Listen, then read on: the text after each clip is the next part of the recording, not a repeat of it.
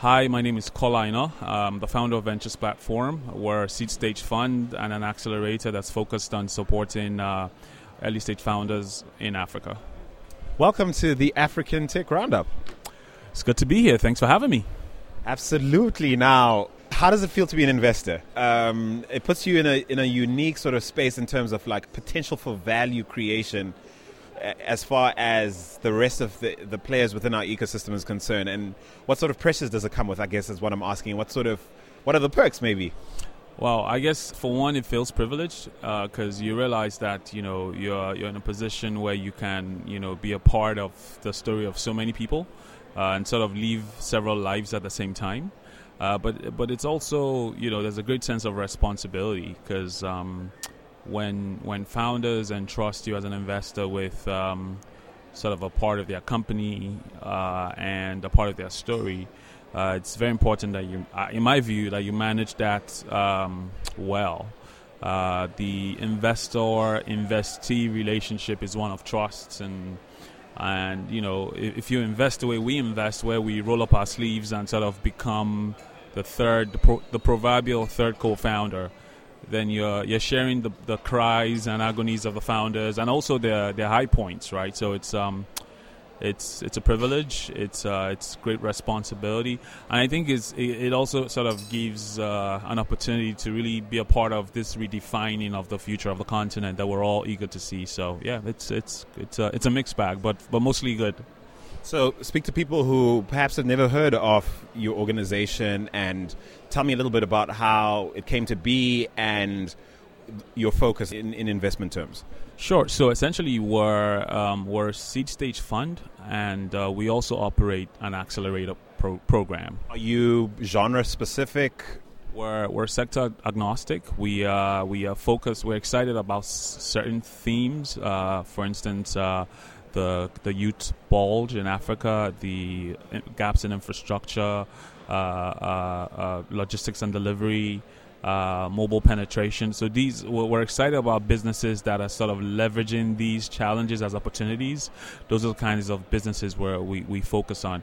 We're also very keen on businesses and founders that have a pan-African view, because we think the real opportunity for building large businesses in Africa lies in being able to sell across borders and sort of transact and exchange value across the borders around the continent. I'll ask you to pause there because you have that in common with some of the other investors I've spoken to so far, and that's perhaps an oversimplified proposition. This idea that, if you have a good idea that works really well in a certain market, it should and could work elsewhere. And I think you're absolutely right, but give me a sense of what sides of actually sort of executing on that might be oversimplified typically.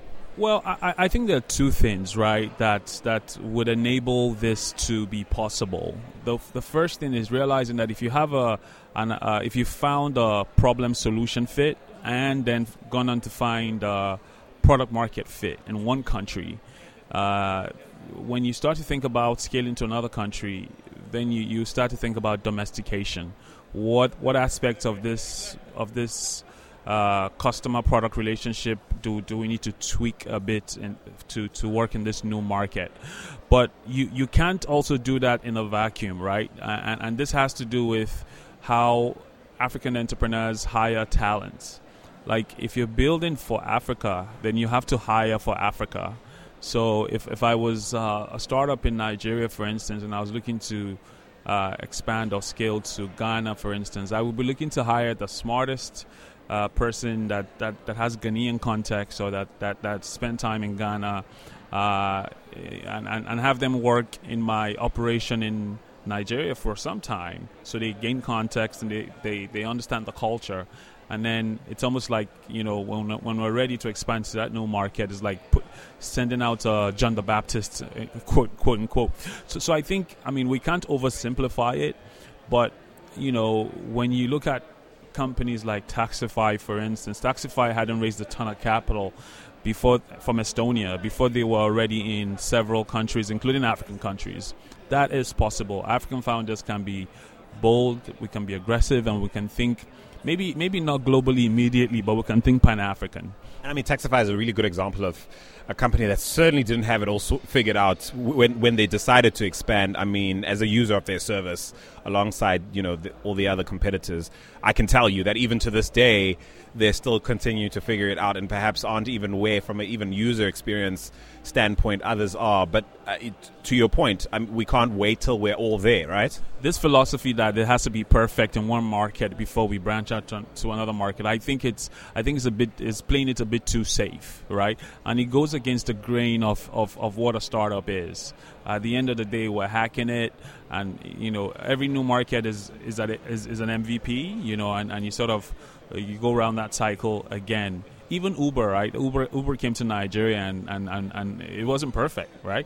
So I think that that's really important. But back to the earlier question you asked. So essentially, our investment philosophy is that we invest through those two vehicles I described: our seed investments and the acceleration program. We've done 2 batches already, and it's been exciting to see the progress the companies have made. Our program is primarily focused on 3 things. One, we work with the founders to gain product market fit. We support the acceleration of the attraction, and we help them raise follow-on capital. What sort of amounts are you looking at in terms of capital? What sort of amounts are you willing to commit, and on what sort of terms? Do you only come in with partnerships, or do you like to come in super early? Give me a sense. So for the companies we accelerate, typically we're the first money in. So we come in with a pretty standard check size, and we're the first money in, and the companies then at the end of the program typically look to raise anywhere. So typically are looking to raise a pre-Series A round, anywhere between 100 to 500K. We've seen companies from our program go on to 500 startups, for instance. You see yourself sort of as a feeder in this sense? Yeah, to some extent, we're happy to see some of our companies go on to those types of accelerators. I mean, at the end of the day, the environment for capital, follow-on capital between $100 and $1 million in sub-Saharan Africa is still very fragile, right? Still sort of fragmented, and to be honest, it's fraught. I mean, to put it very plainly, right? Everyone's sort of waiting for Series A, or you have angels in this end, and you have the guys that want to write the $1 million checks and upwards. There's not a lot of activity at that mid-range, and so accelerators that sort of come in at that point help. But I'm sure that we will continue to see progress in terms of funding activity across the value chain, and I think everyone's going to be better for it. I'm sensing a sort of unprecedented level of competition in this space. Speaking to you, other investors, is this a space race? Is there a lot of collaboration going on behind the scenes? Give me a sense of like what the competitive climate is like. There's in every market, there's only so many great companies, right? You're going to have a lot of noise and very little signal. And so I guess every fund, early stage fund or accelerator is hoping that they find that great company.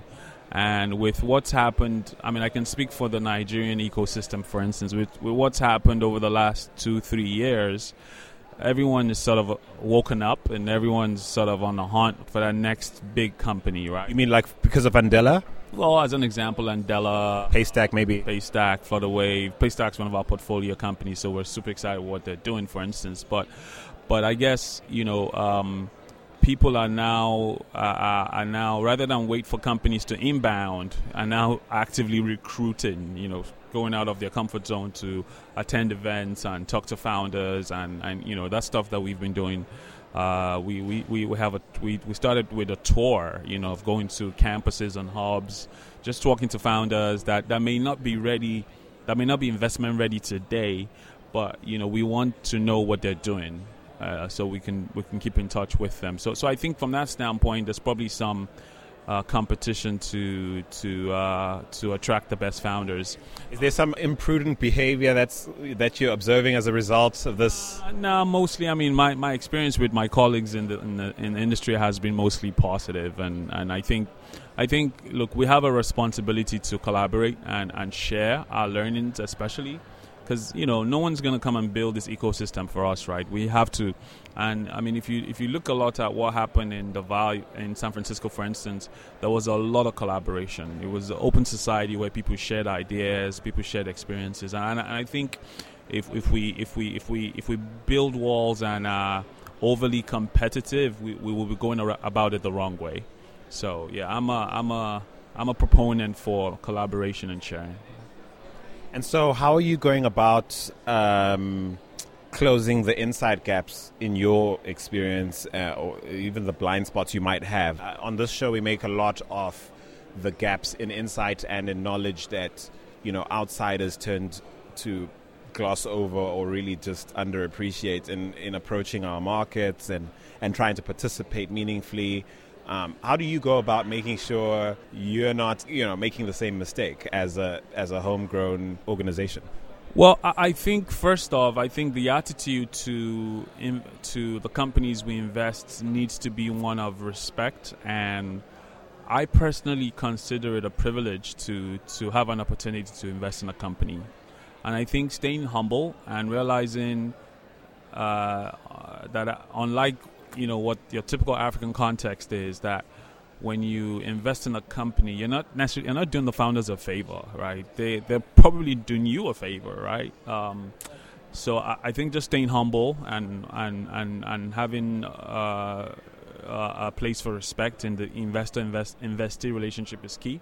I think also realizing that there's a lot of randomness in investing, right? We typically think we can control things and predict outcomes.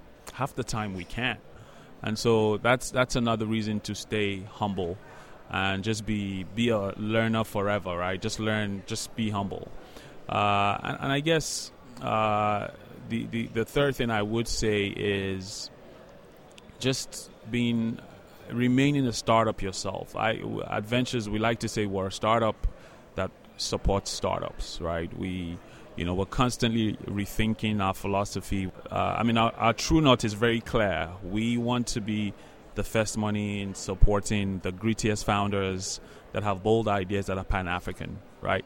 But the approach, so we're stubborn with the vision, but very flexible with our approach, And I guess lastly, what I would add is, I guess in our investment practice, over the last 2 years or so, every time we have wavered from our funnel and our investment criteria, we have ended up sort of regretting it. It's ended up being a bad decision, right? And that's not been, knock on wood so far, that's not been too many times. So what, are you realizing the need to have that sort of legendary Warren Buffett discipline or commitment to thesis? Yeah, absolute 100% commitment to thesis. No sentiment, no compromise. That's been one of the biggest lessons for me over the past 2 years. It's just been. We have a very clear thesis. We have a checklist. I know that I have my set of 5 questions I would ask before I consider an investment, and just staying true to that every single time is important. Perhaps finally, give me a sense of what you're most worried about or most concerned about. A recurrent niggling issue you're seeing in the development of founding talent. I would diverge a bit from your question. So there are 3 things that worry me in general about the ecosystem and the investment climate. So the first thing is ambition, and this is on the founder side. I think it'll be nice if our founders just raise the bar of ambition a little more. And this sort of has to do with what I said earlier about seeing Africa as the market. Yeah, I know there's difficulties with trade across countries. There's issues around policy and whatnot. But this is what technology is designed to solve. With cryptocurrency now, there's all sorts of opportunities to sort of overcome? Estimate the divide that we have as a consequence of the governance across the continent, right? So I think the level of ambition just has to be scaled up, right? I mean, in Africa, we're now having this debate around, should we be so fascinated with unicorns, or should we just accept gazelles? That's the new thing, right? Why can't we have unicorns in Africa? I mean, I get it. I mean, I'm not naive. I'm not naive, or I'm not infatuated with unicorns or anything, but why can't we have them? I think our founders can be a lot more ambitious. The second thing that worries me a bit is, so it's great that we have all this foreign, non-Nigerian or non-African capital coming into our countries, but my worry is that if you take one company, for instance, and all their major capital has been foreign, it also typically probably translates that the significant voices on the board of that company are very unlikely to be African. And my worry with that is, what context do they bring to these supposedly African companies? And without the right context at the board level, you're very unlikely to have large sustainable companies, right? And so I worry that we may not be, while we're attracting more capital, we need to be mindful of that. And that doesn't mean we stop taking capital from, I'm the last person to say that. I mean, we have LPs in our fund that are non-African, right? But I think that there needs to be a sense of urgency in institutions, our corporates and our HNIs around the continent to get in the ring of play at a higher level. So that we can support our own, and we can ensure that these companies are backed by African capital. Again, I don't want to be misconstrued. I am not suggesting that foreign capital is bad or anything of that nature. I'm just saying, I think when you look at the board of the top startups in Africa, you should have African representation. And not just because it's the right thing to do and it looks good, the optics are right, and it keeps those of us who are, watchdogs for this kind of thing, like, quiet, but because it's actually good for business. It's good for business. I mean, you need local context, right, at the highest levels of any business. And so I think this is important. And even if, some companies have been smart enough to then just appoint board members or senior leadership that is, that is African or that has local context. So that's fine, right? But I would love to see more African participation in the funding of startups around the continent. I was going to say one more thing, but I realized my second point might be viewed as a controversial one, so I'll leave it at that. No, don't, man, don't, please. What do you have on your heart, man? Just, tell us. Well, I guess, again, just in more local context, for me it's great to see what's going on in the ecosystem, but, I guess we cannot be biased to founders that have schooled in MIT or that have that diasporan or don't look like you and I. I think that In case in case you're wondering what we look like, we're both pretty black. Yeah.